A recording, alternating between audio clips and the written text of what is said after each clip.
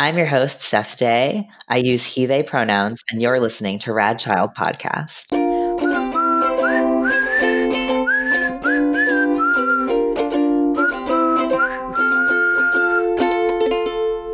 Hey folks, Seth here. Before we get started today, I just want to give a quick content warning that there is mention of eating disorders as well as slight mention of suicide in this episode or suicidal thoughts. So I will put those times in the show notes in case you would like to skip over those topics. All right. Anyway, back to the show. So this week we are talking about fat and fat positivity and how to talk to kids about that. So without further ado, I will let my guests introduce themselves. So we're going to do our names, pronouns, location, and our relationship with kids. So my name is Edith Bernier. Usually sounds more like Edith in English. I use female pronouns, so she, her. And I am based in Montreal, and my relationship with kids is mostly my friends' kids. I have a few friends that have quite young age kids.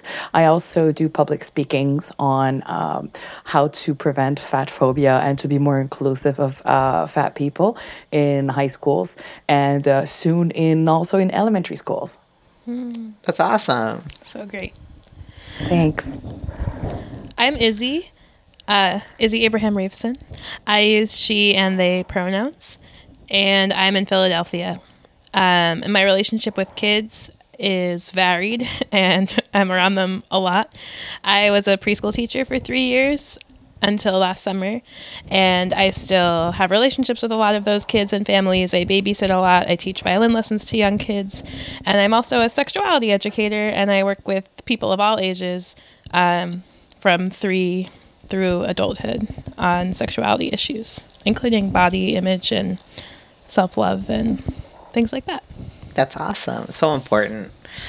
Especially I feel like when we talk about sex education, we don't talk about like bodies, like and loving our bodies, which is like so important.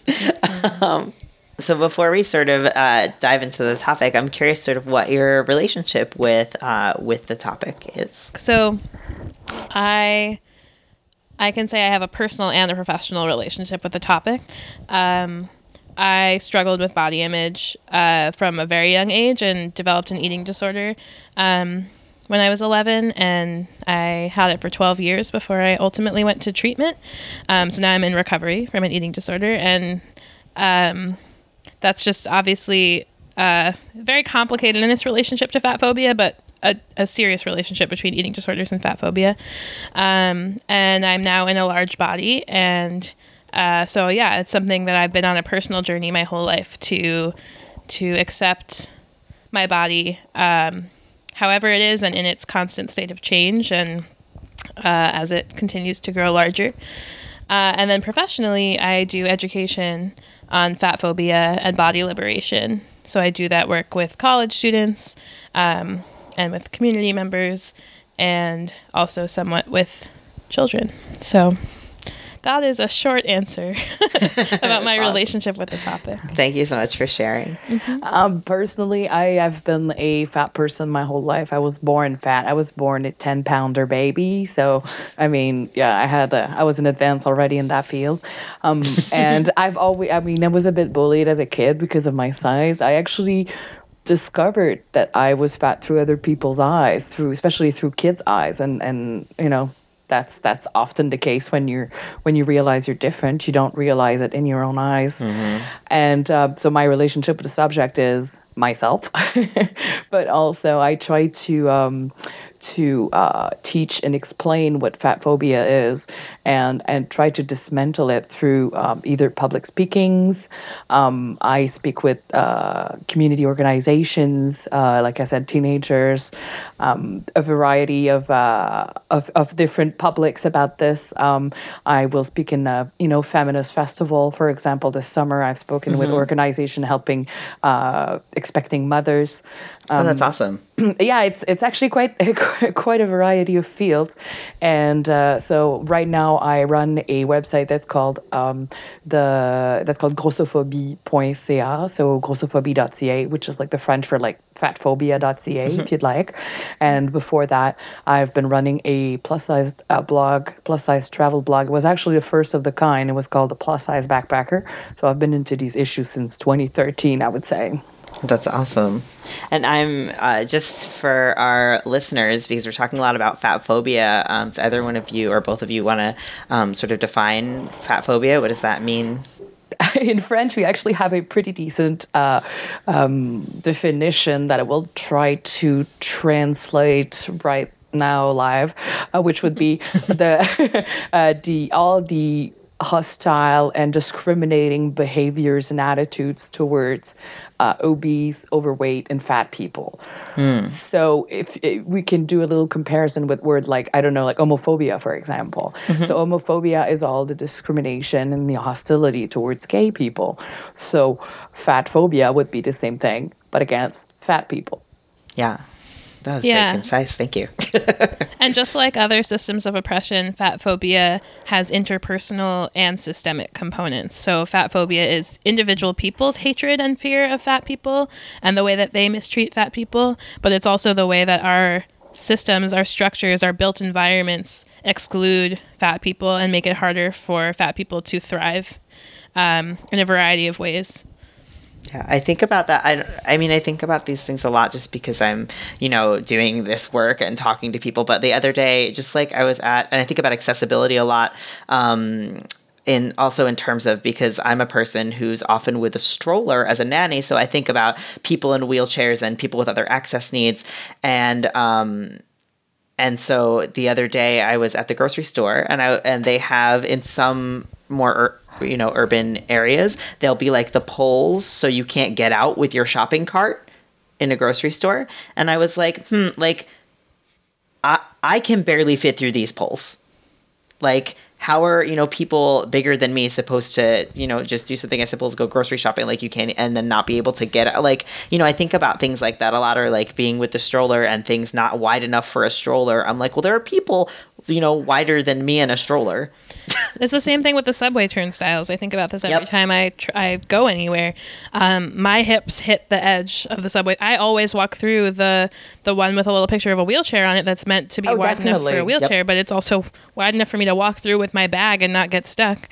So yeah, I'm a small fat person with a lot of privilege there, and there are obviously people who are larger than me who I don't see how one would fit through that turnstile, which is very frustrating. I just also want to say, though, that there are other structural barriers to existing in the world as a fat person besides physical barriers, and I think they can be harder to see, but there's a lot of barriers to accessing safe healthcare or just good healthcare as a fat person, health insurance. Also, fat people get paid less. There's a lot of evidence of that. So. Oh yeah, there's so much to say about this. I mean, there's lower salaries, a discrimination practice in terms of hiring. Generally, bigger people can only attain lower levels of education because they are being skimmed out of the academic. Here in Canada, we don't have the same issue in terms of of healthcare, but we still do experience a lot of fat phobia in the medical field. It has been demonstrated actually that doctors spend less time or less caring and sympathetic to larger patients. It's quite a multifaceted issue that we have to experience when we live in a fatter body. This is quite complicated actually, and it affects both your personal, social, romantic, professional, academic life in so many ways. Yeah, for sure. So I also want to talk about, and I know that there, just like any kind of terminology, there are some words, I think that a lot of people use different words that feel good to them. But I'm curious, like, what fat positivity means to you, and if you like that term, if there's another term that you prefer. Yeah. I think fat positivity is quite a it's a proper word. We also use a lot the word fat acceptance, because I mean, before reaching any kind of positivity, we have to go through acceptance first. I mean, in my case, it would be from low to high, acceptance, positivity to reach liberation. That's the final goal. That's my personal interpretation of it. But yeah, this is a word that I actually, fat positivity, that I really like. Size acceptance also, because sometimes very thin people can also end up being marginalized. And I mean, my fight shouldn't be to make it easier for larger people and to make it worse for thinner people. Yeah, I mean, totally. but actually some people do. I mean, and that's completely impossible to manage in my head, that you want to accept larger people at the expense of thinner people. I mean, I do know that they do have a privilege, but sometimes they are experiencing social judgments too. So Yeah, of course. Can you elaborate a little bit? I'm curious about like the difference between the like acceptance, positivity, and liberation. well, acceptance in my word is at least trying to reach a neutral reaction. People are accepting us. Positivity is being empowered, in my personal perspective, being able to be fully empowered. And sometimes you can, you see people like Lizzo. Yeah, Lizzo is a very empowering example of fat liberation, and also of fat positivity, because she makes it a good thing to be a fat woman. So because right now I personally am into more, I would say, fat acceptance, because I'm trying to just make people accept themselves and see themselves, and see fellow fat people as equal. And I mean, eventually we'll all be special and unique and amazing butterflies. But I mean, I think we're still relatively far from it. So, I have some feelings about positivity. I like fat positivity. I think it's great to celebrate fatness. I think that's something that needs to be done, because it hasn't been done very much yet. So to me, fat positivity just means a celebration of fatness, whether that's through art or representation or things like that. But I am shying away from body positivity and into body liberation. My main fat phobia workshop that I do a lot is called Don't Tell Me to Love My Body, which is a reaction that I've been having since college to sort of the Love Your Body campaigns, Love Your Body Week, all of that. Because Love Your Body, which is an instruction, just sets people up for failure, because it's not our fault that we don't love our body, right? It's not just like, oh, individually, I happen to not love my body, and if you encourage me to love it, I can love it. Because as we just talked about, fat phobia is actually a system of oppression. And there's a ton of stuff set up to intentionally make us hate our bodies. It's not like it just happened to be that way. And it's also not like if I just do succeed in loving my body against all odds, it doesn't mean that the built environment, my healthcare, all those other things will change. Like I'll still be in an oppressed and marginalized body, right?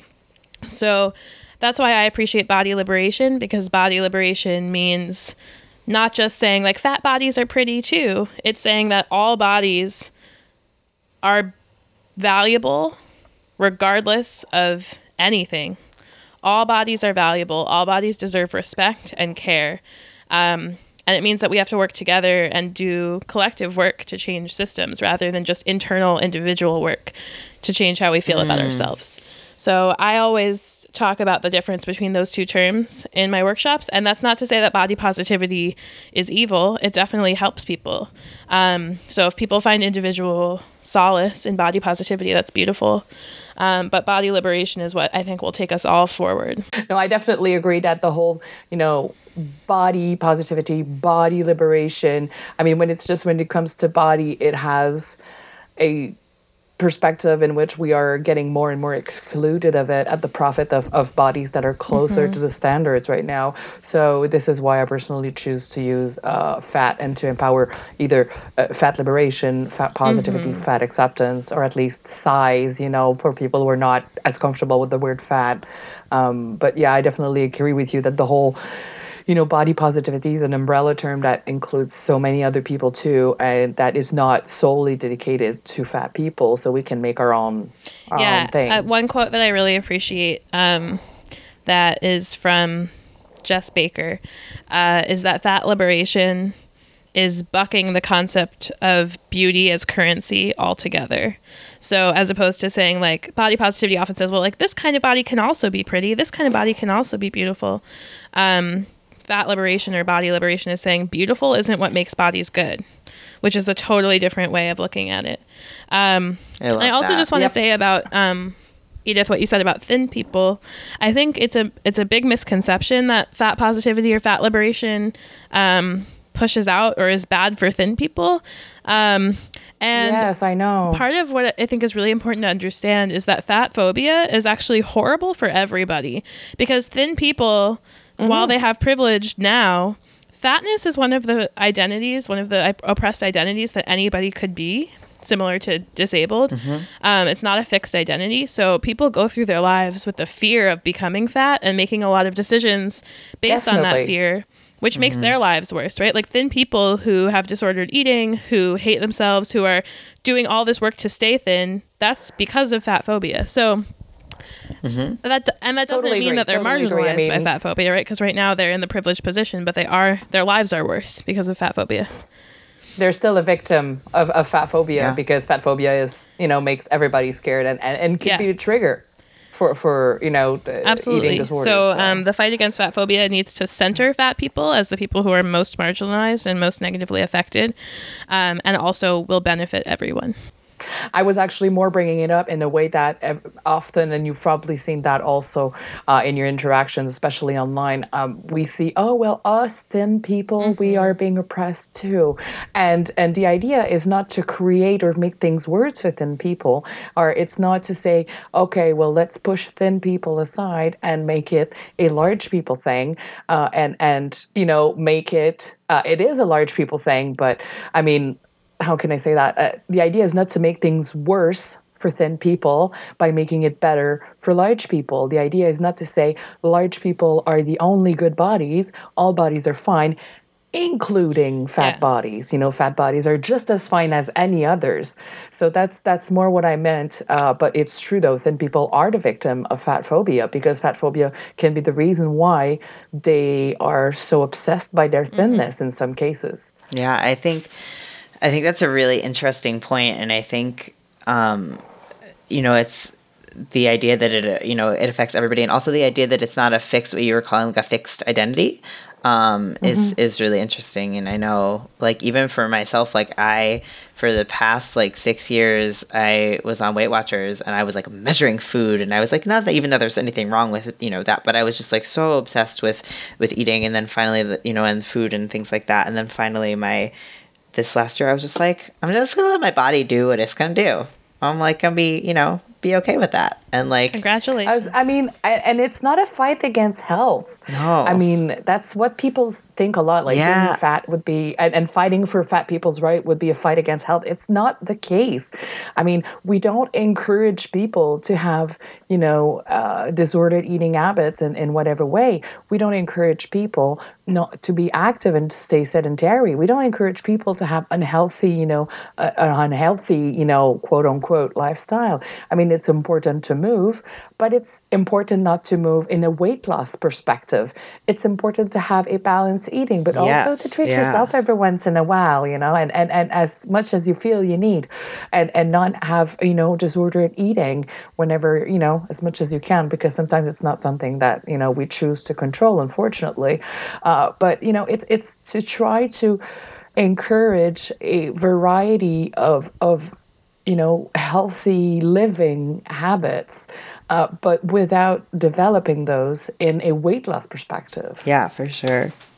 Okay, so I want to move on to my next question, which is, you touched a little bit on this, Edith, but I'm curious, what your earliest memory of being aware of the idea of being fat, whether it was yourself or other people, if you have sort of a memory or thoughts about that.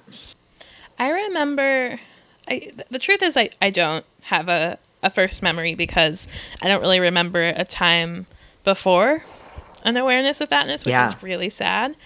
But the one thing I do remember that's close to that is I remember a time when I wanted to be heavier. Like I remember a time as a little kid when like weighing myself was exciting because I was growing, and like weighing more pounds was better, and I was like proud to like go tell my first or second grade class like, wow, I weigh this many pounds now, I weigh that many pounds. And I remember that stopped, and then suddenly it was the opposite, and I was weighing myself and wanting my weight to go down, and I wanted to never tell anybody my weight. And I remember that in elementary school we would get weighed in groups of 5 at the nurse's office, I guess once a year.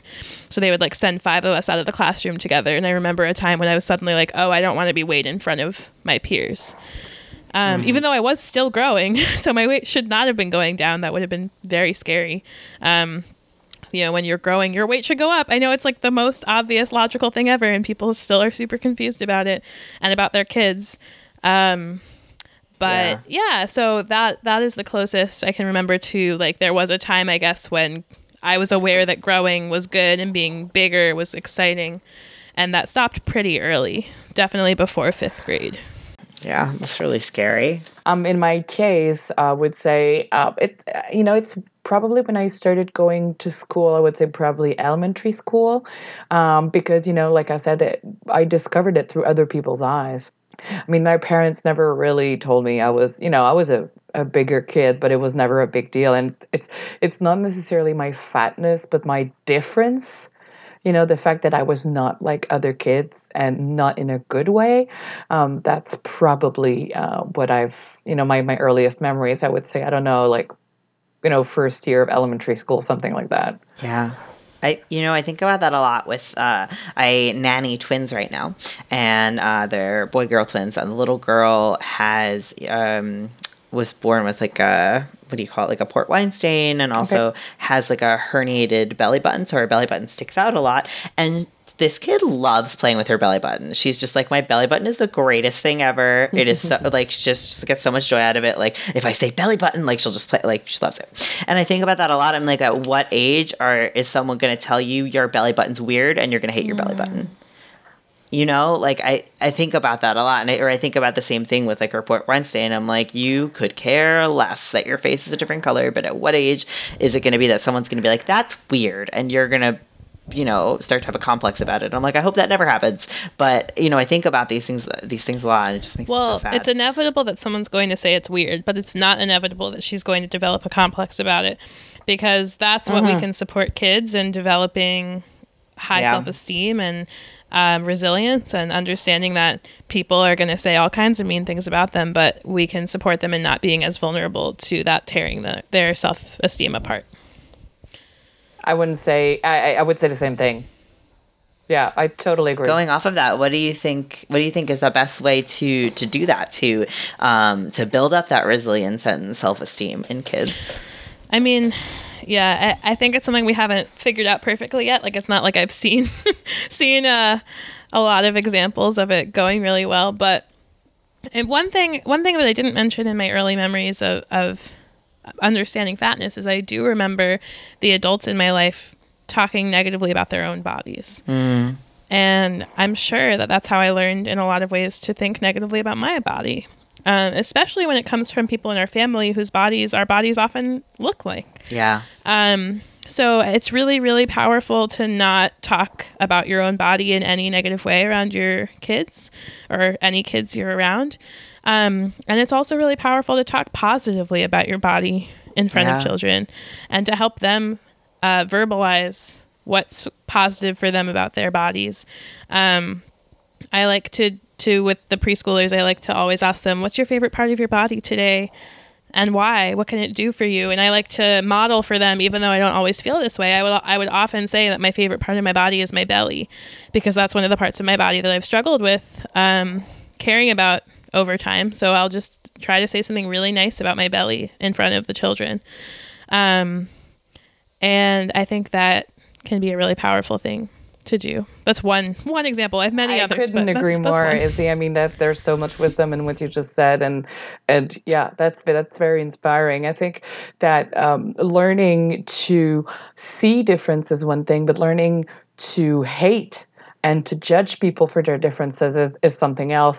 There's nothing wrong with seeing Yeah. difference. It's important to see that people are different, but learning to, judge and rank difference in a there's good differences and bad differences. This is an acquired behavior, I'm pretty sure, that we learn from people around us, that we learn from people that we see hating their own bodies because of its size, because hating other people because they are different, and judging them, and assuming that they are this and that because they are bigger. There are so many negative stereotypes that are associated with larger people, and that starts as early as in cartoons. I mean, kids are exposed to that in cartoons, and it's getting worse and worse.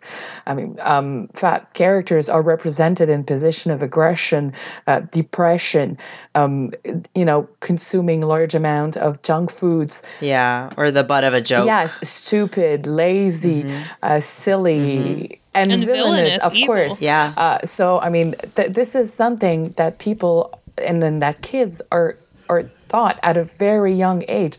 So they see that in cartoons and movies for children, and then they hear it from parents, from adults, and they're little sponges at that age. They just assimilate and acquire this, and then undo all that must not be that easy.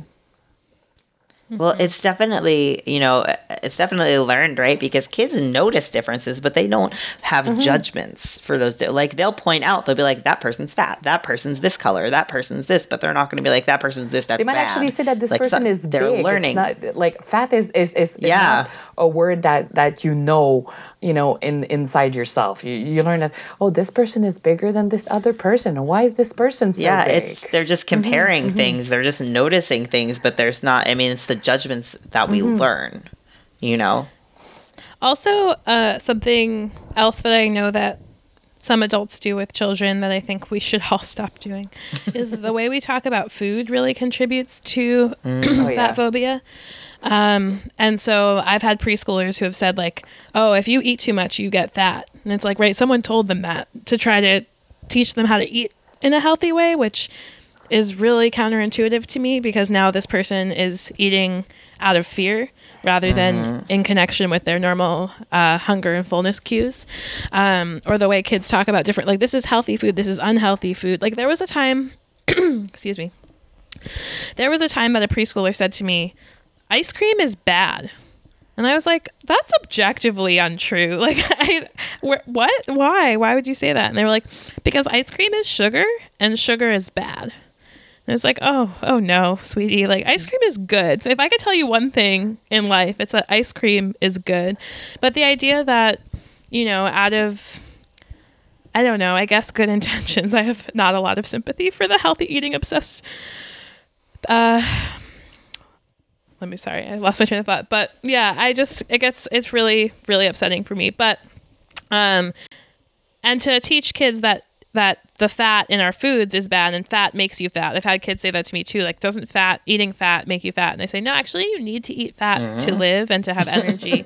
So, I think all of that also contributes a lot to fat phobia, in children. Well, that was something that I thought was really, what I will say about Weight Watchers is there are definitely some good things that I learned from it. And one of the things that I thought was really interesting is someone once brought up the point of, like, why are we, like, putting, what's the word I'm looking for? Like saying, like, food is not bad or good. Like a value. Like, thank you. Like, it's food. Yeah. Like, it's not like I can't think of the word that I'm looking for it's now. Fuel. But morality. Thank you. Morality is the word that I'm looking for. Why are we putting, morality on our food? Like, it's not good or because bad. we put morality on size. There is a virtue associated with being, thinner. I mean, you are more respected. You're someone who's successful. And I mean, I don't mean that at all, but those are the stereotypes associated with thinness. And someone who is fat is someone who has no self-control, who has no discipline, who has no ability to, control themselves, who are lazy, who have not achieved anything in life. So, I mean, and the list goes on and on and on. I mean, there is morality associated to food, most likely, because there is morality and virtue associated to size. And it's like that same idea that, like, if you eat the bad foods, then you're bad. Like there's all this morality Absolutely. tied to it that's just so strange, that we're putting those kinds of values and morality on something that is objectively just like neutral. It's food. You need it. It's like judging fuel, like. Yeah, it just exactly. It's like a thing in your body. It's very strange. So I'm also curious if there's ever a time that a kid or someone who a younger person that you were interacting with commented on your weight and how you reacted or how you could react. You think a sort of a positive way to react to that would be. Yeah, a lot. Kids call me fat a lot. The very first time one of my preschoolers called me fat, it was really hurtful to me, and I got upset, and I tried to talk to her about how fat is not a kind word to call somebody else who didn't call themselves that, and how it can be a really hurtful word, and that was the way I tackled it the first time, and it didn't work, and it didn't make me feel better. But over time, I started to learn kind of what Edith was saying, that them calling me fat wasn't them saying anything bad about me or trying to hurt my feelings. Because to them, fat didn't necessarily, it depends on the kid, but didn't necessarily have the negative connotations.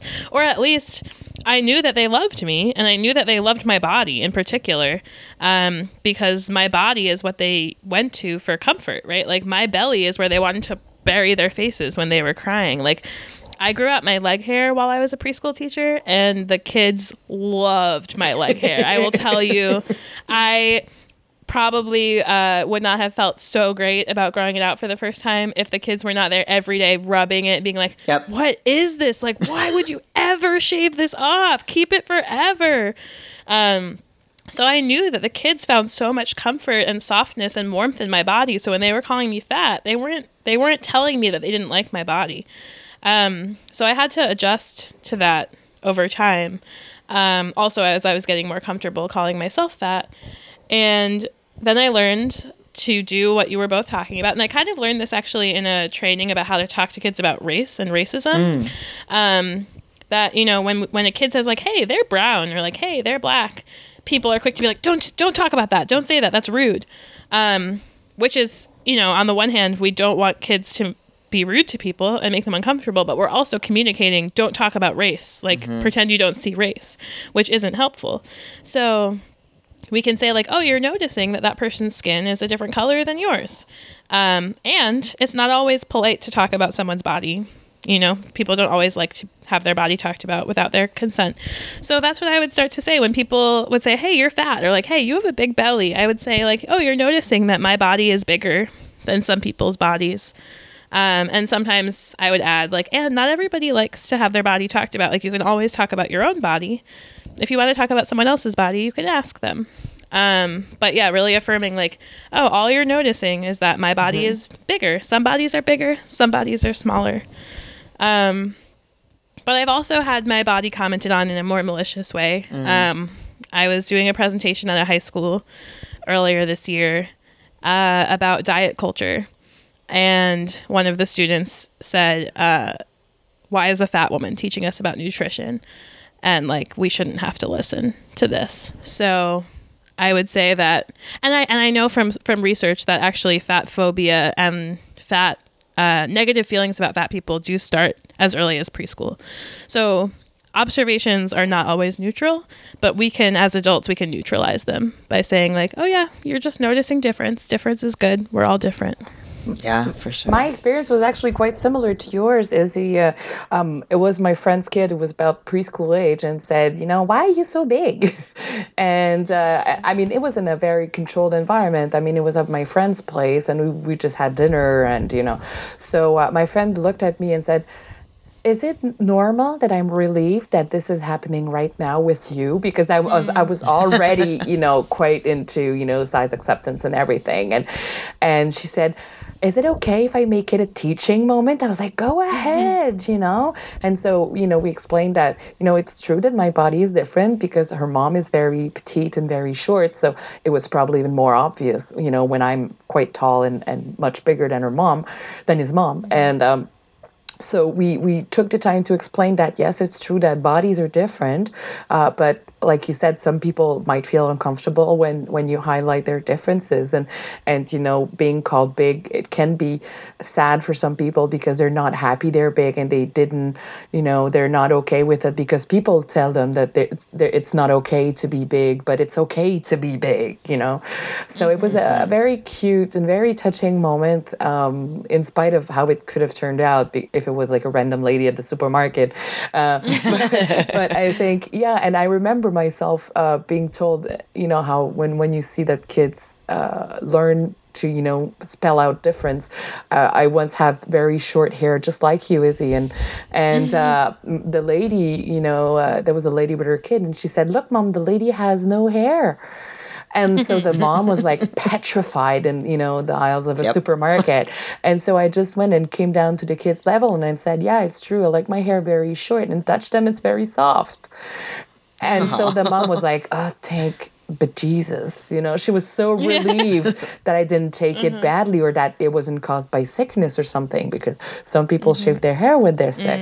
So I think, we have also as adults to use these moments as when we're able to, obviously, as teachable moments. It's not always easy, but we have to remember that not only they're kids, but so were we at one point, and we probably made our parents want to die with our observations in so many occasions. Absolutely. Well, that's like the other, just over this past holiday break, I was with my nieces, my oldest niece is 6, and her mother is pregnant for the 3rd time. And she asked me if I was pregnant because I have a belly. And I was just like, no, like, I'm not. And that was basically the end of it. It was just like, yeah, I have a belly, but I'm not pregnant. And she was just like, okay. I mean, it wasn't like I wasn't offended. Babies, Yeah, I wasn't offended. I was like, I mean, there's nothing wrong with being pregnant. Yeah. So not offended that you think I'm pregnant. But that happens to, my wife a lot at work, because she also has a belly, and she works at an airline. First of all, never. Just don't talk about, like, if you think someone's pregnant, keep it to yourself. Like, I just, that's bizarre to me that, that adult people are being like, are you pregnant? Like, to strangers is just bizarre to me. But people ask her all the time if she's pregnant. And people shouldn't be commenting on my bodies. But there's something wrong with talking about people's bodies. Yes, right. There's something wrong with unsolicited body comments. Like, and that's the thing that I talk to kids about. It's a consent issue, right? Like, It's not a fat phobia issue. Although there's fat phobia sometimes involved. It's like, if you don't have consent to touch someone's body, you don't. If you don't have consent to talk about someone's body, then you don't. No. Like, and I don't know, my kids really get that. Like, and that comes up with like sexuality too, and with talking about vaginas and penises, and like we've had this discussion with the preschoolers. Like, is it okay to say vagina and penis? Some of them say yes, some of them say no. But what they all agreed on is it's okay to talk about your own vagina or penis anytime you want, because it's your body. It's not okay to talk about someone else's unless they said it was okay. And like, that's so intuitive. I think a lot of these issues boil down to consent. Yeah, absolutely. All right, it's about time for some announcements. So the only thing out of the ordinary today is that, as I mentioned last episode, the Upford Network, which is the network that we are a part of, just started a new show called Natural Toonie, which is an actual play Dungeons & Dragons podcast. And I actually guest star on an episode. It's going to be coming out soon. So I would definitely check them out. It's a lot of fun. Very, very silly. So yeah, if you're a person who's into Dungeons & Dragons, I would definitely check that out. Other than that, it's just the usual. You can follow us at Radchild Podcast on Facebook, Twitter, and Instagram. If you want to reach out to us, you can do that at radchildpodcast@gmail.com or on www.radchildpodcast.com. If you'd like to support us, you can do so at patreon.com/radchildpodcast. And just a thank you to the wonderful Emma, Kai, and Alex who support us. And you, just like them, can get awesome rewards like bloopers, Discord access, care packages, kids' books. You can get personalized kids' book recommendations for the kids in your life, all sorts of great things. So definitely check that out. You can donate as little as $1 a month and start receiving rewards. And it really helps us out just to cover our costs and things like that. Oh, also, if you would like to be a guest, you can do so if you go to www.radchildpodcast.com. There is a guest application in the contact section. So yeah, we'd love to hear from you. And now here's Rebecca and Crystal. Do you wish more picture books truly reflected your family's values? Have you ever thought you found the perfect book, but when you got it home, it completely missed the mark? Shift Bookbox is a picture book subscription service for kids ages 3 to 8, built around themes of social justice and centering diverse characters and creators. Each box features 2 beautiful picture books as well as expertly crafted discussion guides. We know that families want to engage kids in conversations about social justice topics, and we recognize how challenging it can be to find the right books and to feel supported in having these conversations. We find the books, we provide the prompts, you get both delivered to your door. Subscribe today at shiftbookbox.com and use the code RADCHILD. RADCHILD. All one word, RADCHILD. RADCHILD. For 10% off your first order. Shift Bookbox, curating little libraries, cultivating big change. And now, back to the show. So I wanted to actually go back for a minute. So we were talking a little bit about that sort of morality and like the sort of idea that fat equals bad.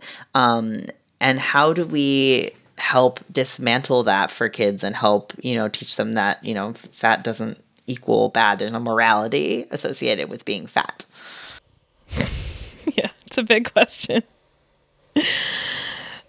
Yeah, I mean, one thing that's really hard about it is like, as one preschool teacher, I could only combat culture so much, I think the big ways that we can change it are changing our media, making more children's books available, like telling different stories about people in large bodies, because I can say to kids as much as I want, fat is good. There's nothing wrong with being fat. But every single other piece of culture that they're seeing, is going to dismantle what I'm saying. And that's even true for myself. I can tell myself over and over and over again, fat is okay, fat is okay, fat is okay.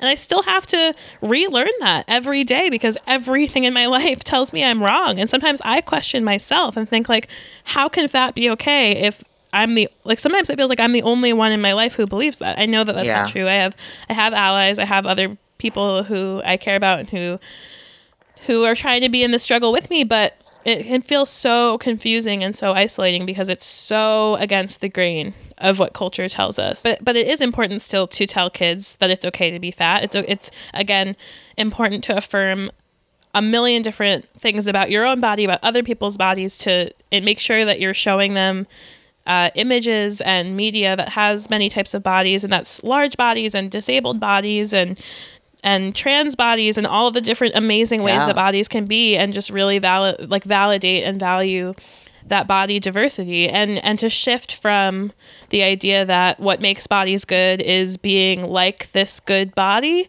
and actually what makes bodies good is just that they exist and are alive, and what makes bodies good is that they are all different from each other. So even just sitting with kids and saying, I do this with my sex ed students in 3rd through 8th grade, we always start the body image workshop with, what are all the ways a body can be different?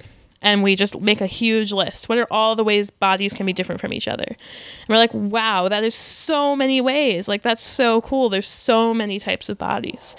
So I think that's one way. And then also changing the way we talk about food is another huge way. And that is we could do a whole 2 hours on just the way adults talk to children about food. But getting rid of that good food, bad food, getting rid of healthy, unhealthy, and actually stop controlling kids' food so obsessively. We're so controlling with kids' food. We control everything that goes into their bodies. We tell them no all the time when they say they're hungry and want food. We tell them they have to eat all the time when they say they're full. So we're actually taking away their natural ability to know how much food they need and to stop eating when they're full and eat when they're hungry. We're removing that from them. Babies are born with that ability, and we are unteaching it, taking it away. So teaching kids to trust their body's instincts, to trust that when they're tired, they can rest, and when they're awake, they can wake up, and when they're hungry, they can eat, and when they're full, they can stop, and when they need to pee, they should pee. Like all the things, we should just be really validating and supporting their responses to their own body needs as much as we can, trusting them to be in charge of their own bodies. I think it's also very important to keep in mind that a healthy body is not necessarily a thin body, and that's I'm sure you had that in mind in your long list of things. This is my next question. This is perfect. It's really hard to break that association that's been built up in our minds and in the messages and the entertainment and the publicity that we see all around, that a healthy body is a thin body, because a thin body could be the thin body of a smoker or someone living with, so many different diseases, either psychological or, physical. And a larger body could be someone who's recovering. It could be someone who's doing better. It could be someone who is a weightlifter at the Olympic level. I mean, this is a body that can do amazing things. So we have to stop associating thinness and health and fatness and the absence of health. And so many associations that we are being, buried under, like Izzy said, over and over and over again. No matter how hard you believe, you are being confronted daily with messages that want to force you think otherwise. And even the most convinced of us will question themselves on, we have good days and we have bad days, and on some days it's really hard to comfort yourself that you're fighting the good fight, because the messages pushing that the other messages around you are pushing the exact opposite of what you're trying to to teach people. Yeah, that just really made me think about my mother-in-law has terminal cancer currently, and she lost a ton of weight. And do you know how many people told her that she looks great? I know, like that's everyone. Fantastic. She's dying. That's amazing. Oh, and it's just like that. It's wild that people will just assume. And again, it's even when you think you're saying a positive thing, when you're commenting on someone. That's why I will never tell someone, even if someone tells me they're pregnant, I'm never like, congratulations. I'm like, I don't know how you feel about that. Like when or telling somebody like, oh, you look great, you lost weight. Like maybe they're not trying to lose weight. Maybe they're like, it's just not my job to comment on other people's bodies, whether I think it's positive or not. Right. And even if they think it's positive, I will still never say congratulations for losing weight. I will say I'm glad you're feeling good. I'm glad you're happy. I will never say congratulations for losing weight, even if that was their goal, because it affirms that it's better to be smaller. And I don't believe that. I think that is tragic about your mother-in-law, and I'm so sorry to hear that. It's super violent. And as someone who's had an eating disorder, I know so many people who were at their least healthy when their appearance was being most validated. And actually, that was true for me, too, even by doctors. I literally had a doctor tell me, after I said, I have an eating disorder, she said, you're losing weight. That's great. Keep it up. Oh, my God. Absolutely. That's wild. It's not an unusual experience. It is wild, and it should be more shocking to me than it is, but that is what usually happens, especially if you're not someone who fits the mold of a typical anorexic person. If you are someone else with an eating disorder behavior, then you're likely to have those behaviors validated over and over again, especially including by medical professionals. And so I think that like my body is an example of how I'm at the largest I've ever been, and I'm at the healthiest I've ever been, because when I was at my smallest, I was restricting. My weight was fluctuating. All these other things. I had no energy. I hated myself. Hating yourself is really bad for your health. Let's just put that one out there. Yeah, that has pretty negative health effects. But also weight fluctuation, weight yo-yoing is really, really bad for your health. And we know inevitably that's what dieting leads to. We know from science that dieting leads to losing and gaining weight always. Pretty much always. And that is really hard on your body. Yeah. So it's just all fake science that's talking about what's healthy and what's unhealthy. And we need to reveal that to more people. But with children in particular, we need to talk about what health is. We need to talk about health meaning well-being, physical and mental yeah. well-being, and how to notice, like, do you feel good? What makes you feel good? Do you feel good if you're inside all day? Do you feel good if you're outside all day? Do you feel good if you're running around and resting? Like, let's notice. Let's be anthropologists and notice what feels good on different. Do you feel good if you ate, chocolate for breakfast? Or does your energy crash? Do you feel better if you eat eggs for breakfast with a little bit of chocolate? Like, let's let you experiment and notice what feels bad and what feels good so that you can be in charge and responding to your own body. And that is a huge way to reframe health. And another thing we can do is not let doctors talk to our kids about weight.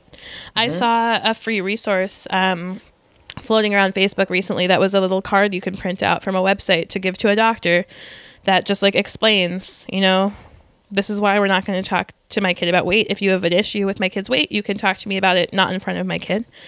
Because what is the use of starting that discourse so early with children, which we know is so negative? But what's the worst actually in all that is that we know, us adults, we know that someone who's gaining weight is not necessarily doing worse. We know that most of the population and the public know that. We know that someone who's losing weight is not necessarily doing better. And we don't have to dig deep. You don't have to be very well informed to actually know these things and to associate, to still complement weight loss, to still judge weight gain. And kids around us, they hear that, they see that it's socially, normal behavior, and they will repeat those patterns. That's one problem because, as adults, I don't know what's the need that we have for small talk about people's body, but there is an issue there. We need to talk about people's body. How about saying, how are you? That's very simple. And how are you? You lost weight. So that's not better, that's not like, no, just how are you, period. We don't have to, it's like I've heard there was a song in French that says, saying I love you is very hard. Saying I love you a lot feels easier. We always feel a need to add a little extra, but we don't have to. And because kids and youngsters around us will hear that and will think it's a normal way to act and to talk and because they learning to judge size is it's an acquired thing. It's not something that that they're born with. And another piece of that too is how even adults who kind of know not to comment on each other's appearance and have gotten better at that still comment on kids' appearance all the time. Agreed. It's super normalized to say, oh, you're so cute, you're so pretty, look at your hair, look at your clothes, like, oh my gosh, whatever. Yeah, no, but it's so common from the coolest people I know. You're so cute. It's like, okay, you're so cute until when? Until you go through puberty, until you grow a little bit taller, and then you suddenly stop hearing how cute you are. And what does that do to a kid's self-esteem, right? Like, there comes a point when we stop telling kids they're cute. And then what? So, I don't know. I was a kid who went through puberty pretty early, and I was horrified by the way my body was changing. I completely read it as weight gain. My hips were widening. And I didn't know why, because of bad sex education. And I thought, like, oh my gosh, I'm getting fat. I'm not cute. I'm not small. I'm bigger than all my friends. I'm tall. All these other little girls are still little girls, and I'm tall and wide. And that's when my eating disorder developed. So I want also adults to just stop commenting on children's appearance, except to say, like, your body is great. Your body is great. Like, that's fine with me. It's also so much easier to encourage children about what their attributes than their physical, you know what I mean? Like, you did a really good job at that. You're really smart. You're really creative. Or even not telling them about themselves, but trying to get to know them. What do you like to do? What did you do today? What should we do together? What do you like? What are your favorite colors? What are your favorite foods? Like, instead of being like, oh, I just want an easy way to connect to you. Like, oh, what a pretty dress. Yeah. Oh, you like pink? I like pink. It's just like, not necessary, not helpful. Don't teach kids, and especially girls, because we do it way more to girls. Don't teach kids that what's valuable or interesting about them is their body. Don't do that. Their body, their beauty, their physical appearance overall. Yes. Their clothing, their cuteness, their hair. their sweetness, their smallness. Yeah. No. The other thing that I wanted to add about doctors, going back to doctors a little bit, is that because I did not know this until a friend who's a fat activist of mine brought it up. They made a zine about their experiences going to the doctor, and was that you, like listeners, you do not need to be weighed at the doctor. You can True. opt out of being weighed. I haven't been weighed in years. Nope, me neither. I'm like, that's my business. I know how much I weigh. I'm taking care of it. You absolutely can. And sometimes they will be a little confused, but just reaffirm, no, that's okay. I don't want to be weighed. If that's something that you don't want to do at the doctor. I always say I don't get weighed.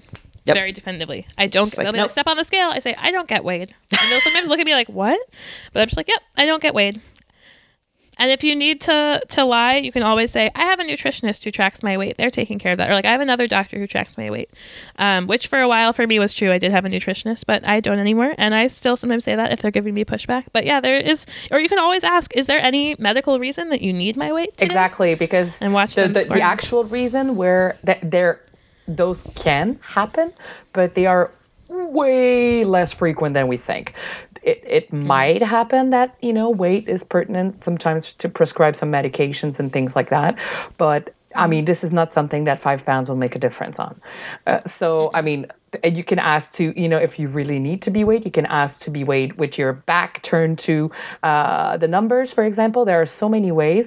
I mean, I personally understand. I don't have that level of discomfort when I'm being weighed at a doctor, but I totally understand people who do, and I can only agree with their concerns. And the actual reasons to request a necessary weighing are way less frequent than we think. Definitely. And even if you're not uncomfortable being weighed or with your own weight, it makes it less likely that the doctor will blame whatever you're going to the doctor for on your weight if they don't. Yeah, I'm weigh lucky. you. My personal doctor doesn't. I don't have that problem with my doctor. I'm very lucky. I know. I'm counting my blessings, but that's probably why I'm kind of a little bit more careless about it than others. But I know how much people can focus on this and put way more importance than it can actually have, because you could be active, you could have started some difference in your eating. You could have changed many things, and you could be gaining weight or not losing weight and be healthier anyway. I mean, weight is just one among so many health indicators. Yeah, factors. So it's and not just factors, indicators. I mean, your mood is an indicator. Your blood work can be an indicator. Your weight is an indicator. I mean, your stress level, the quality of your sleep. There are so many things that could indicate, your health beyond your weight. Yeah, absolutely. So as we're starting to wind down, I'm also just curious how we can start to, as we were sort of talking about how fat can often be used in a negative way, and how can we start to destigmatize that word? I think we can, start using it. And one of the things that I personally do, I use the word, but also when I see people cringing around me when I use that word, I say, what's the problem with that word? I decide what word I use to speak about my own body. And when you cringe, you say that I cannot speak of my body the way I chose to. And you say that it's wrong to have a fat body. And so I'm starting to, reach out to people and say, listen, I'm going to call myself whatever I want. Fat is not a bad word. Well, and that's the key, is you're calling yourself that. You're not telling someone else that they're fat. You know what I mean? When you're talking about your own body, and we talk about this a lot in the queer community too with labels, right? Like I can say, hey, I like men, women, and everything in between, and I identify as bisexual. You can't decide that I identify as bisexual. That's it. Right? And it's the same thing. It's those self-identifying words. But on the other hand, there will be people self-identifying as fat who aren't. I mean, and that needs to be addressed too. This is true. And so there was a very interesting definition from an American blogger named Your Fat Friend, and I'm sure Izzy knows her. She's absolutely amazing, and she said that what who's fat enough to be fat. And in it, she said the people that are fat enough to be fat are the ones who actually experience on a daily routine microaggressions, difficulties, limitations, not just someone who feels bloated one day and then the next day it's gone. Fat is not a feeling, it's a state. So you are or you're not. So that's really important, not only to use the word, but to use it right.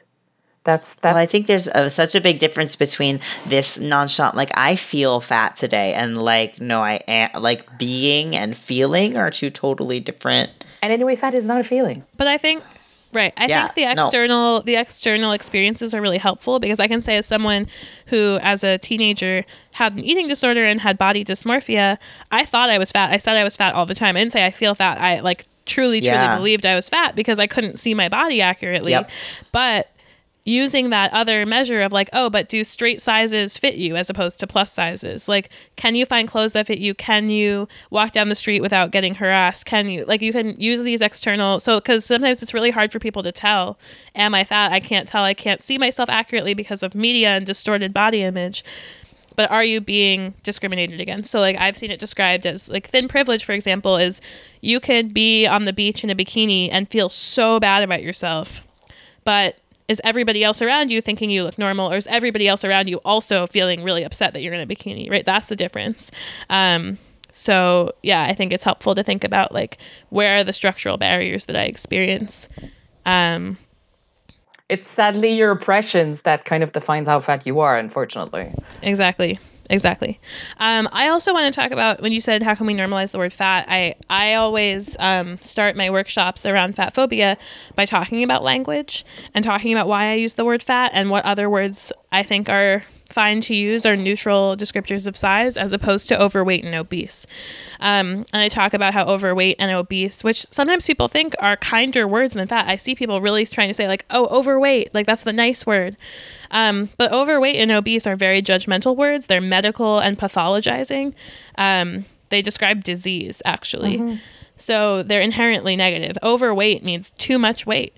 Yeah. Whereas fat is just like, there's fat and there's thin. Or you could say big. There's big and there's small. Larger bodies. Sometimes people use people of size. I offer all of those more neutral and social identities. And just try to get people thinking about what their words mean before they use them. So all I ask people in those workshops is be intentional with your language. Like, have a reason that you're using that word. Yeah. Not just the word that you think is the least scary.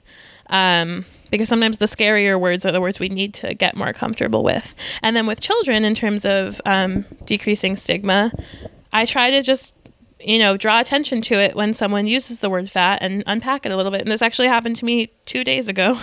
I was babysitting and I was just sitting there, like, I think we were eating a snack. I don't know what we were doing, or drawing a picture. And one of the kids just looked up at me and said, "This kid in my class, he's really, really fat." And like giggled a little and went back to her picture. And I said, "Oh, I'm kind of fat too." She was like, "Oh, but he's way fatter than you." I was like, "Okay, yeah, everybody's bodies are different. Some people are bigger than me. Some people are smaller than me. Some people are bigger than you. Some people are smaller than you." And then she was like, "Yeah, this person's really small. This person's big. This person's medium." And she just started thinking more about, like, oh yeah, all bodies are different. Mm-hmm. And I don't know if that one moment will have any impact on the way she thinks about fatness, but if you're able to do that over and over again, every time someone's like, "Oh, they're really fat," it's like, yeah, they're larger. I'm smaller. I'm large, you're small, whatever. Like, everybody has a body size. All body sizes are good. I really appreciated what you said about the whole, pathologizing thing with what I call the old words, so overweight and obesity. I mean, I personally avoid these words too, unless I'm actually quoting a study or something like that, when those are the words used. And I always say when I do a presentation, no, these words are not, the words that I like to use. And I will use them quote unquote and things like that, because they are indicators of sickness, and they say that we are something that needs to be cured, something that needs to be fixed. And this is just contributing to the further stigmatization of our bodies. So I'm definitely behind you on this. Yeah, and also just thinking about words, my wife and I actually yesterday were watching, there's a show on Netflix, a newer show called Next in Fashion, that's basically Project Runway. I've actually heard about it, and I was told that apparently the first episode, I mean, it's what it is, but my wife and I, it's like just garbage TV that we watch when we eat dinner. And we were watching an episode yesterday, and they referred to their models as extended size models. And my wife and I looked at each other and we were like, what? Like, is that the term used in the fashion industry? Yeah, it does. Extended size? It is used sometimes. And we were just like, we both just like had an instantaneous like look at each other, like, ugh. And I feel similarly about plus size. I'm like, what? There's normal and then there's plus? Like, what does that even mean? Also, plus size is still below the average size of a human in this country. Like, plus size models are smaller than an average person. So there's normal size, there's plus size, there's average, and then what else? Like, where do you go from there? Like, too big to exist. Like, that's the messaging. You are too big to exist. Extended size can also include the very, very small size, like the double zeros and things like that. And sometimes it includes the longer or shorter, like the petites. So it's like plus, but it's like both ends. Yeah, it's both ends. That imaginary spectrum that someone made up. Yeah, no, I agree. I mean, this is not. This could. But yeah, I understand what you're saying. This could lead to a lot of misunderstanding. But yeah, extended size. I think people, feel more comfortable sometimes using that rather than plus sizes. But yeah, even the plus sizes, like Izzy said, are not very. Plus sizes should be regular sizes, because in the U.S. you have about 70+% of women that are a size 16 or more. And also, like, literally, what is the use of a plus size as opposed to just more numbers? Just make it another size. Yeah. We have a lot of numbers. Like, I remember the first time that I was, like, looking for my size in jeans, and I, like, went to the end and there were no more, and I asked the person, he was like, oh, they're on the other side of the store in the plus size jeans. I was like, they're literally just the next size. Like, there's just more sizes. Why wouldn't you just put all the jeans together? I don't understand. Because plus sizes needs to be hidden at the back of the store. Right. So that the plus size people are hidden at the back of the store. Yeah, I know. Whew.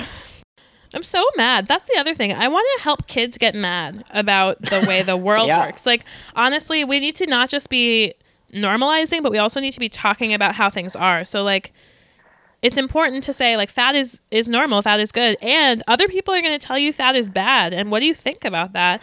And, like, I don't know. I taught some body image workshops to 4th and 5th graders last year, and I showed them images of Photoshop, and I showed them, like, this is what a person really looks like, this is what they look like when you see them in the magazine. And the kids got really mad. One of the little boys was just like, I hate this. Why do they do this? I'm so mad. And I was like, yeah, me too. Like, you're so right. This makes people feel so bad about themselves. Like, let's look at these images. Do any of us look like any of the images we're seeing? No. That's so unfair. It makes us think that we don't look right, but we do, and they're wrong.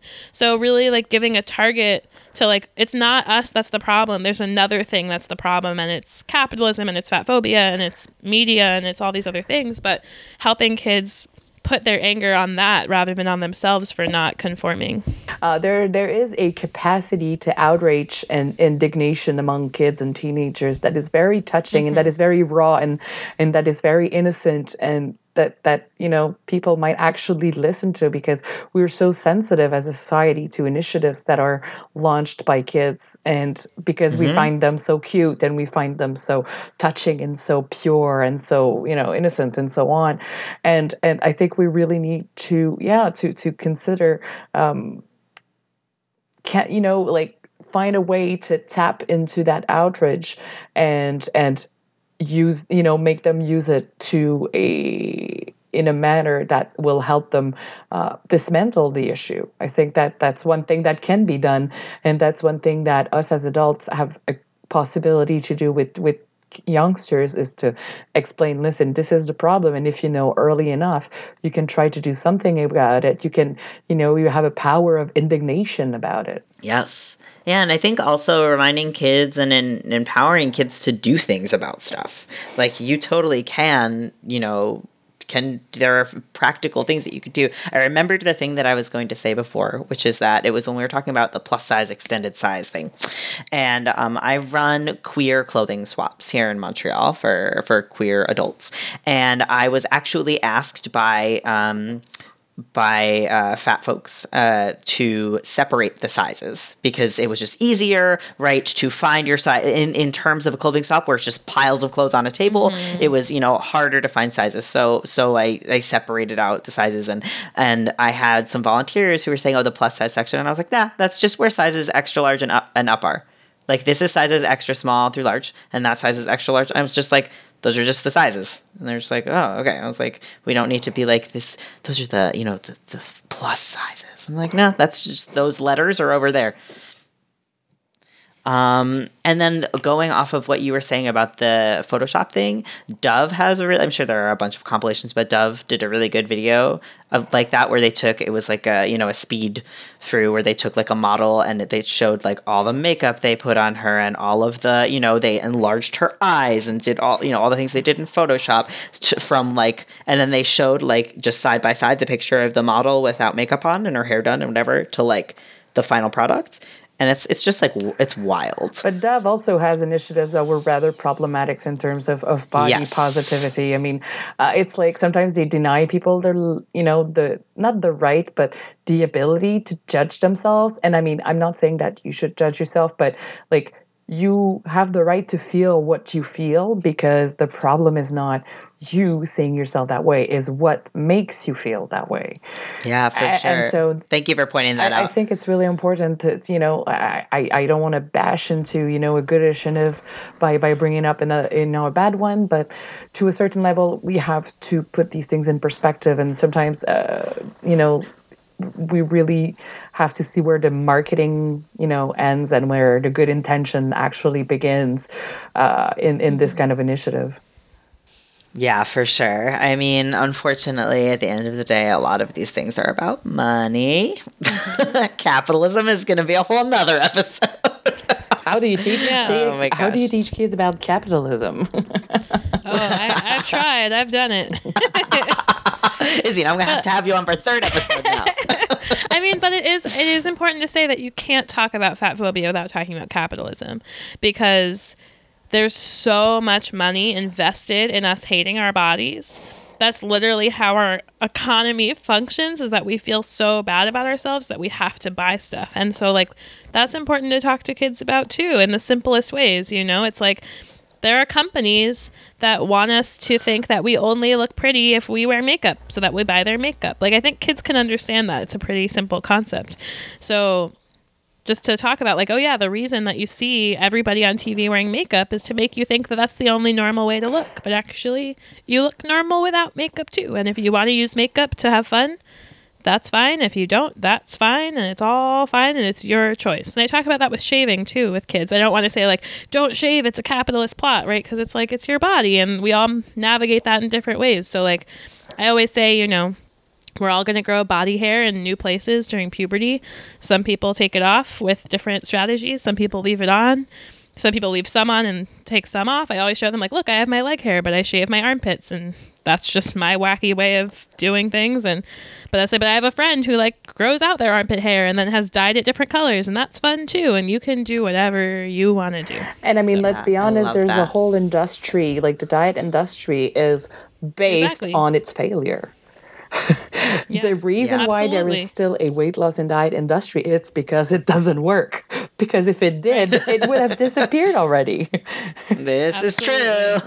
And you were mentioning Weight Watchers. That's a company that is now rebranding itself so bad with the language of body positivity, trying to trick people into spending their They're money. not even called Weight Watchers anymore. I know, they're it's now WW. It's like wellness and something else. They're just calling it WW. Yes. It's hilarious to me. It's like we're gonna forget what that stands for. Yeah. Yeah. Okay. We're WW. Come love yourself with us. We'll help you eat in a way that feels good. It's like you're the same thing that you were before, but it's like body positivity is kind of trendy now. So you can make money off of diet culture and body positivity in one fell swoop. It's just so evil and so sad. And also WW/Weight Watchers came out with an app for children. Oh, Kerbo. No. Awful. If anybody didn't hear about that. Yes, I did. Yeah, targeting children as young as 8 years old. So what? And it's actually managed by the parents. The app is managed by the parents. So who is going to protect the kids from parents that could be a little too ambitious, that would want to, it's like it's a kid. It's not a Build-A-Bear. I just remember an episode, and this was reality TV, so I don't know how real it was, but it was like the, Real Housewives of wherever, and one of the mothers was like complaining that because their baby was chubby, and I was babies are supposed to be chubby. It's their job. Real. No, that is real, Seth. Like people, I know people with babies who have baby fat on their bodies, who doctors have said you should restrict your child's calories. No. Get out. And other adults have said you should restrict your your child's calories. People will come off the street and say your baby's obese, like you're a bad parent. Yeah, we actually wrote a blog post about the app when it came out because we felt rather outraged about it, and they use very simple systems of good food and bad food, like Izzy mentioned earlier, and they use very evocative colors based on a traffic light, so green, yellow, and red. So something that is very, very simple, and they use examples of kids, and they say how many kids have, how many points of BMI kids have dropped on the website. They use cute pictures and testimonies, and it's also BMI is like baloney. Yeah, well, BMI is alone is baloney. It's baloney mass index. also, can we just talk about children should be gaining weight? Of course. Children should be gaining weight. People are so confused about that.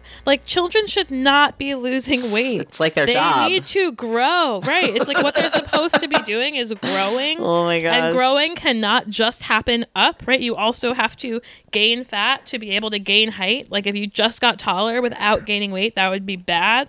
So children should, I try so hard to tell children that that is my number one point in my puberty workshop is you need to get bigger. It's good to get bigger. People might tell you it's bad. It's good. Someone might tell you to diet. Dieting is not for kids. You need to gain new fat as you grow. It's good. It's good. It's good. I literally remember, this just popped into my head. I had kind of forgotten about this, but I remember being in high school and weighing 90 pounds and thinking to myself, if I ever weigh over 100 pounds, I will kill myself. Those kinds of ideas. Yeah. Are in our society and in our heads. I mean, at that, I was probably 13 or 14 when I, thought things like that. And it's just wild that's, and people probably would have looked at me and been like, oh, that's great that you're so skinny, But meanwhile, it was those kinds of, we were talking about, the fear-based thoughts. Yeah. Absolutely. And I also remember the weight that I was maybe in 10th, 11th grade and thinking, this is my goal weight forever. I was like, okay, I'm as tall as I've stopped growing height-wise. So this is the weight I should always be. And for the next 6 years, I would compare my weight to that weight. Because we don't talk about actually, first of all, you need to gain weight during puberty. Yep. Second of all, puberty is not the end of your body changing. And your body will continue and continue and continue to change. And that is what's good. That means being alive. It's important to let your body change. And that might be scary and it might take periods of readjustment. But I tell kids, I thought that my 13-year-old body was my grown-up body. And then I thought my 16-year-old body was my grown-up body. And then I thought my 19-year-old body was my grown-up body. And now finally at 27... I know that there is no one grown-up body. My body changes every day and every year. And if I'm lucky to live a long life, it will keep changing. Well, this is sort of I can combine this into one question. I'm curious if you have thoughts for good resources for kids, good, fat positive media or toys or, good representation in things, anywhere across the board. Or, on the other hand, also for adults, good resources for adults, websites, things like that. For adults, I would definitely recommend reading Your Fat Friend. She posts on Medium, she's on Twitter, she's on Instagram, she's on Facebook, and she's amazing. For people of all age, Lizzo. She is so empowering. She is amazing. She is high energy. She is inspiring. She is, excuse my words, badass. She is absolutely, she's all that. And if you actually read French, I would say from age teenagers and up, you can drop by grossophobie.ca, my website. It's very cute with flowers and cartoons, and we really try to dismantle and explain fat phobia and the different, facets of it, and we sometimes use actual events, current events, to explain how fat phobia is echoed in the messages. So you can drop by grossophobie.ca and have a look and see how we explain, and there's a good question and answer actually on what is fat phobia and what is it and what it's not actually, and a bunch of resources also to help you learn about it. That's awesome. Thank you for sharing. It is awesome. I wish I had more resources to offer for children, but the only one I can think of is Steven Universe. That's what I was going to say. Steven Universe is a beautiful show that's a resource for many different kinds of things that you could talk about with children, but Steven is just an awesome example of a kid who has visible fat and a bigger belly and is comfortable with himself, and there's other characters of all shapes and sizes. Yeah. And he likes to eat a lot, and that's super normal and great. In terms of adults, there's a ton of online resources that are really great. One account that I follow on Facebook that I really love is called Diets Don't Work, although I think it's about to change its name because of a copyright issue. So it might become ditch diet culture. But that has a lot of just really useful information. Body Positive Panda, whose name is Megan Crab, but her accounts are Body Positive Panda, is great. I don't even want to keep listing people because I'm afraid of the people I'm going to leave out. You know what I mean? Because there's so many great, great people. I can send you a more complete list. Yeah, or something. sure. But that would be great. There are a lot of really powerful body liberation Instagram and Facebook accounts that I think are pretty useful. And there's really good books. Virgie Tovar has a book. Jess Baker has some books. Yeah. Lindy West's book Shrill meant a lot to me personally, and now that's a show. Shrill on Hulu, which is a really, really powerful show. For me, it's emotional every single episode just to see a fat woman living her life and going through the stuff that she goes through and dealing with her mom and food and just all the things. So I recommend watching Shrill. And just diversifying your media in whatever way you can, through Instagram, through Google searches, through whatever you need to do, just making sure that you're seeing bodies that aren't just that one type of body, because it really does change your brain and the way you're able to see your own body if you're seeing a bigger variety of bodies. I will say, aside from Steven Universe, my one recommendation that I keep sharing, I feel like I've shared it in the past couple of episodes because it's just so good. But it's fortunately for Francophones, unfortunately for Anglophones, it's only out in French right now, but it is coming out in English soon. It's a book. It's I would say, it's appropriate for younger kids, but it's about puberty and about bodies. And it's called Cher corps je t'aime, Dear Body, I Love You. And even just on the cover, there are bodies of all shapes and sizes. There's a body with stretch marks on the cover, which I love. There's a body with vertigo. There's a little person. There's so many different bodies in that book. And it's all just about how bodies are different and how we love and not without the love your body command, but just hey, there are different kinds of bodies and your body's going to go through some changes and whatever. But I really like it. That also reminds me of the Lamely doll. I don't know if you're familiar, but there's a doll called the Lamely doll that was a response to Barbie, that basically remade Barbie in the actual average proportions of a 19-year-old girl in the U.S. Wow. That sounds great. Still not a large body by any means, but a more accurately proportioned body. But she does come with, or you can buy these decals, you can buy stretch marks, you can buy acne, you can buy bruises, and they peel on and off. So if you have acne, your doll can have acne. If you have stretch marks, or even if you just want to explore. So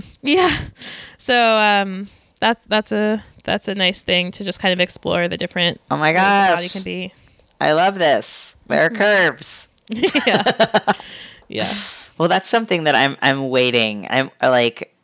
I'm waiting for Mattel to get it together because they're getting better. Like they just released some dolls with Vertiligo. They just released some dolls with what do you call prosthetics. And they have the Creatable World dolls that are sort of trans oriented. They have they have short hair or long hair, and they come with a variety of different clothing expressions. But they're all so skinny. Yes. Not just skinny, but like impossibly skinny. Yes. Like you would have to remove your ribs skinny. Yes. So I'm waiting for that. Like I don't know why. Like Vertiligo, like things have come. It makes no sense to me that these things have come before. I think it different should. Bodies. I think it should speak loudly about how horrified our culture is by fat. We're a lot more comfortable with other Well, I mean, it's also in the spirit that people have understood that vitiligo is not a choice, but they still think that being fat is a choice. They understand that being short or disabled is not a choice, but they still don't understand that being fat is not a choice. Mm-hmm. Yeah, I think that's a really good point. Oh, man. I don't want to end on that. That's sad. Oh my gosh. But anyway, I'm trying to think. Do you guys have anything else to add before we close up today? I'm good. Well, if you want a happier note to end on, I just think that it's great to think about how to find moments with children to celebrate their bodies. And there's so many ways to do that. And one thing that comes to mind is a time when a kid asked me for a Band-Aid for a boo-boo that was not bleeding. And I always like to explain to kids, like, actually, a Band-Aid, all it can do is catch blood or like stop something from getting into a cut. You don't need a Band-Aid to heal it. Do you know what heals it? She was like, what? And I was like, actually, your body knows how to heal it by itself with rest and with time. And she said, so your body is kind of magic? I was like, yes, your body is kind of magic. And I think about that. I love it that. too. Honestly, I think about it all the time when I'm not feeling great about my body. So I think just finding those moments to teach kids about how magical their bodies are is a beautiful thing to do. Thank you for that wonderful little close up. All right. So, well, thank you guys so much for being here. I really appreciate it. Thank you so much. And thank you, listeners, for tuning in to another episode of Rad Child Podcast. As always, stay rad.